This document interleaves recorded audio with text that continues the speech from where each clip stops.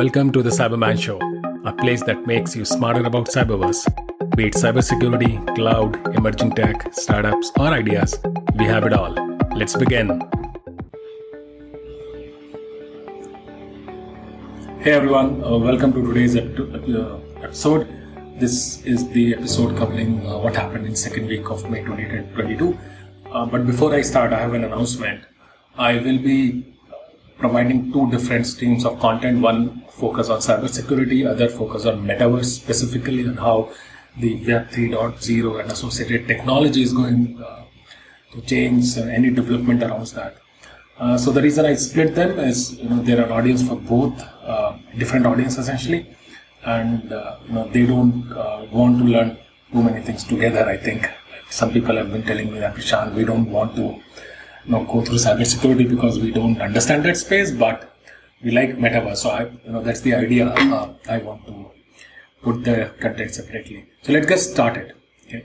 So with cyber warfare, something happened for the first time in the known history of our world, which is in Costa Rica. The new president has declared a state of emergency after the Contai ransomware attack.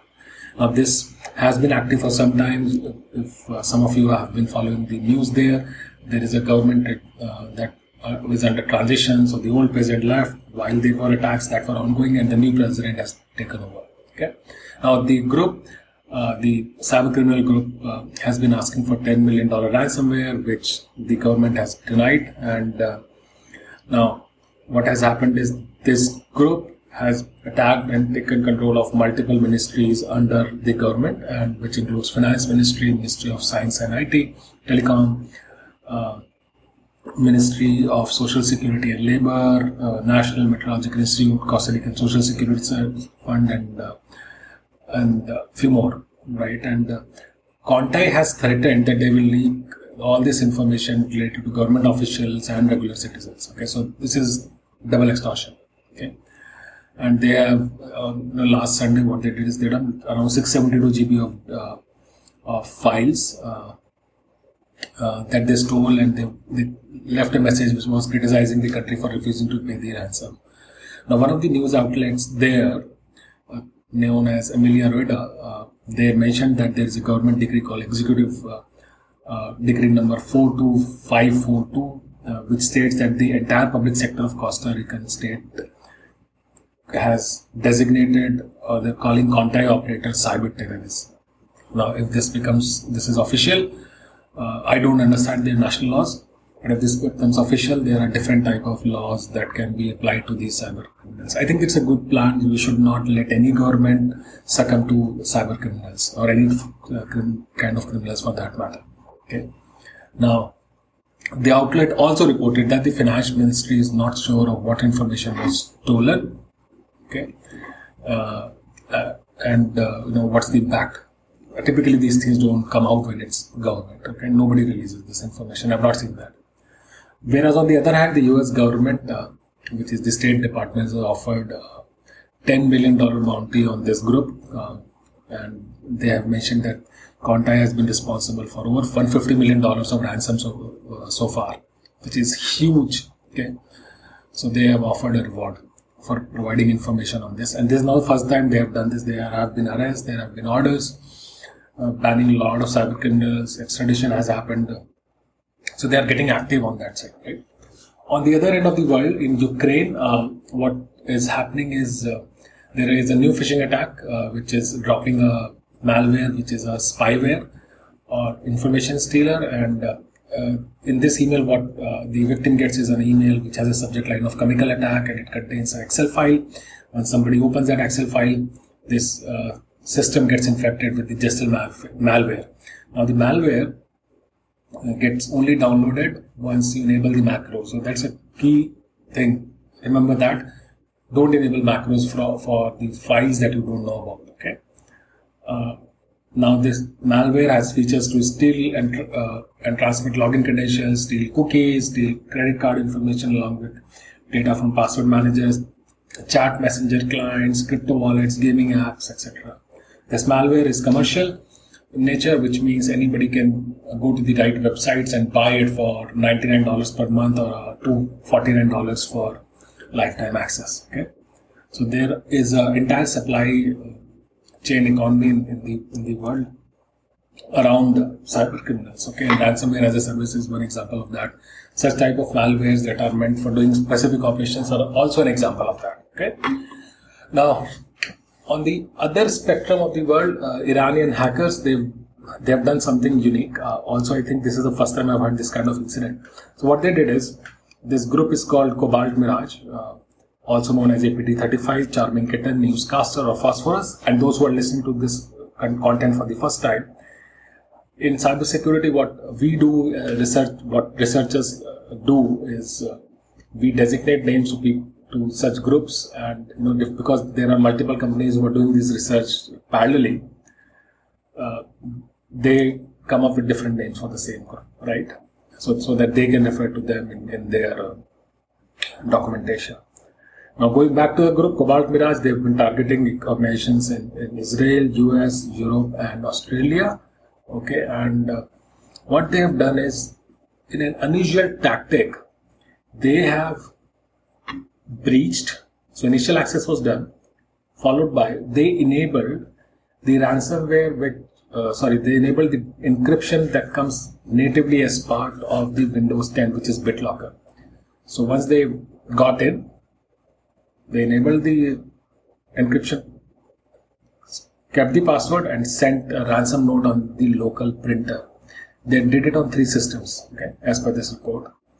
Now, this ransom note is a hard copy which contains an email address and a Telegram ID to discuss next steps for negotiations, right?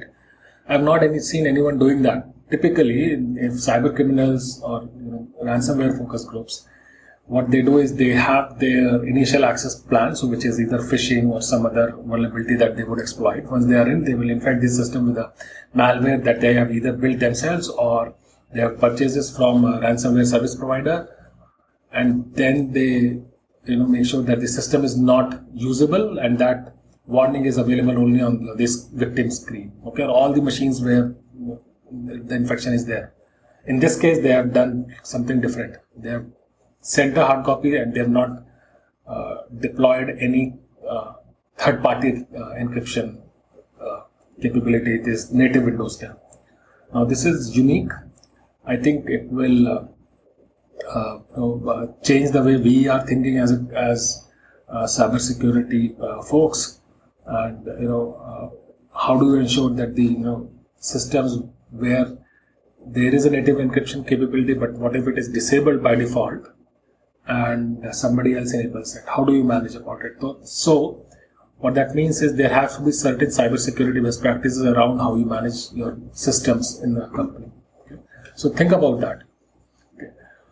In another news, Jordan's foreign ministry was targeted by a backdoor called Saitama, and Saitama is used by this group called APT34, Oil Rig, Helix, Cobalt, Gypsy, and they are an old group. They've been active since 2014, and they have a track record of striking telecom, government, defense, oil, and financial sectors in Middle East and North Africa. And they typically use phishing. Sending an email typically would contain an attachment. In this case, this would be an Excel file, like the last example we saw earlier. And once the end user enables the macros, there is a malware that gets downloaded, and then the system adds itself, the malware adds itself to the scheduled task so that it can come back whenever the system is restarted. Okay, similar approach at a different place. Now, in South Asia, there is a group called Bitter APT who's been targeting Bangladesh. So this group has been known to target China, Pakistan, and Saudi Arabia, and it is using malwares which have different names like BitterRat, Atra Downloader, Randorat, which is a specific malware for mobile phones. They've been targeting energy, engineering, and government organizations. Okay. Now, in Bangladesh, what they have done is they have targeted high-ranking officers of the Rapid Action Battalion unit of Bangladesh Police, which is getting into the forces or the organization that protects the entire country. Okay. they've done is this by sending a malicious document, and in some cases an Excel sheet, which exploits a vulnerability and installs a malware. Okay. So this is, they have added Bangladesh as a new country in their list of targets. Okay. Now, also in the Europe side, so there are countries like Italy, Spain, and UK that are getting targeted by a RAT, remote access Trojan, called Nerbian.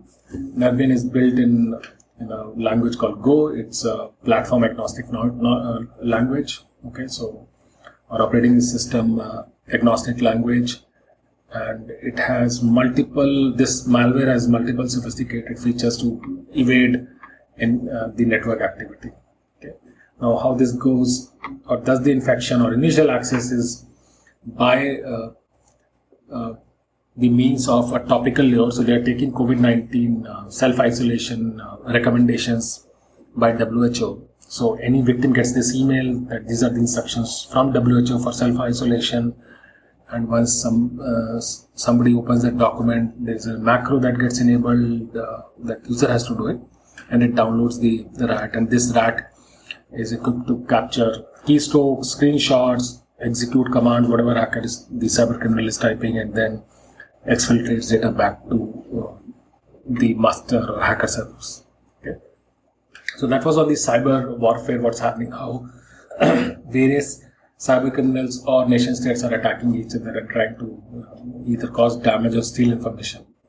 On the other side, there is a popular group called Revil, which is back. Now, Revil stands for ransomware evil. Okay, they've been very active in last 2-3 years. There are incidents from them from 2019, and what they did, they came up or showed up in attacks on JBS and Kaseya. Just Google them, you'll find good details on what kind of attacks they were at. But they were shut down because their infrastructure was captured by law enforcement in October 2021, and everybody assumed that they are gone. Okay. But this group, which is supposedly a Russia-based group, or they speak Russian, and they are showing up, or their samples, their ransomwares are showing up in the internet. Okay. So just to give you some background, what cybersecurity researchers do is they put up open systems called as honeypots to capture these ransomwares, and then they analyze, what is showing up. And in one of those cases, the Revil ransomware samples are found. These are new, which means they have taken the code and added some new logic. So there are logic changes in decryption side, on configuration storage location. There are some hard-coded public keys that are there. Okay. So there are two possibilities. Either the original group has modified the source code, or they have sold the source code to someone. Maybe somebody has stolen that source code and then trying to do testing on open internet. Okay. So that's Revil. So we'll see how it moves. Now, on the other side, if you guys remember, a few weeks back we spoke about the new law that came out in India recommending or asking organizations to report any incidents, cybersecurity incidents within 6 hours and detail log data for 180 days. So there is a membership in India. It's called Information Technology Industry Council. They have a pool of companies including Google, Microsoft. A lot of cybersecurity companies are also there. They have written a letter to the government and asking them or give to be flexible on this. So they are suggesting things like 72 hours of reporting time, and also mentioning that 180 hour or 180 day retention period is too complicated, or for a lot of small organizations it's too expensive also. So this data could be useless, and they're given some recommendation, which I think is the right thing to do. If you remember, there are, I think, 24 categories of incidents that the government mandated. Logging around that, it's very complicated because those incident categories were very broad in nature. So, example, port scan. Port scan happens to any organization 1,000 times a day because there are scripts running on internet. Hackers are continuously running scripts. So, if you start giving those or reporting those incidents, they are useless. Right? But there are certain specific categories. Ransomware, I highly recommend anybody to report it ASAP, within a reasonable amount of time. So depending on the category, I think there could be different reporting times. Government should look into it. Now, also CIA has selected a new CISO. They had a CTO, Mr. Nandan Chandani, a few weeks back, and now they have a CISO from a private side. So Mr. Joseph Rich Bayek is taking up the job of CISO at CIA. He has experience of working at AIG as its global CISO, as well as Wells Fargo, and he was working at Deloitte. He's also worked in government in the past, so which is good, right? So I really like this. What's happening there is after Joe Biden has shown serious interest in the cybersecurity evolution side and focus on the critical infrastructure, government organizations are hiring people to make it better. So things where public and private organizations collaborate, that gets better. Now, also, the Five Eyes Intelligence Alliance, which has some countries, including US, they have warned that the MSSPs, or managed security service providers, or managed services provider also, to be careful about increasing attacks because they manage infrastructure for a lot of smaller businesses. So there is an advisory which is recommending these kind of businesses who provide services to the customers to be careful. Now, we have seen incidents multiple times where one of the service provider was hacked, including there was an incident last month, I think, where one of the IT services provider for a company in Europe was hacked to go after the NATO based countries, right? So this is been there for years and years. I've seen those incidents multiple times. So there's nothing new, but I think it's good if MSPs tighten up their laces. Also, US has proposed a fine of $1 million on Colonial Pipeline for safety violations after cyber attack. Okay. Now, for those who don't know, Colonial Pipeline breach was an incident where a ransomware group. I want you to Google it if you can. This is some group which has been there. I've mentioned it multiple times in our podcasts. Okay, so just Google about this attack. So, in nutshell, what happened is Colonial Pipeline is a very long pipeline that supplies oil and gas to various industries in US. They were breached. They had to manually shut down the system, which led to a wider outage, impacting a lot of businesses. There was millions of dollars of losses because of this. Imagine you're not getting an oil. How can you fly an airplane, or how would the entire airline work? So that has happened in Colonial Pipeline. So now the government has proposed a fine to the agency or the organization that manages that entire pipeline. Okay, because they were able to adequately, they failed to adequately plan and prepare for manual shutdown and then to restart the entire pipeline. Okay, so with that, I'm very thankful to my sources. You help us to learn, and I'm thankful to all the listeners who are listening to the podcast. I'm on Twitter. Look at my handle on the description. If you're looking for some topics, I will be happy to take them for you. Okay. With that, thank you so much. Keep learning. I'll see you next time.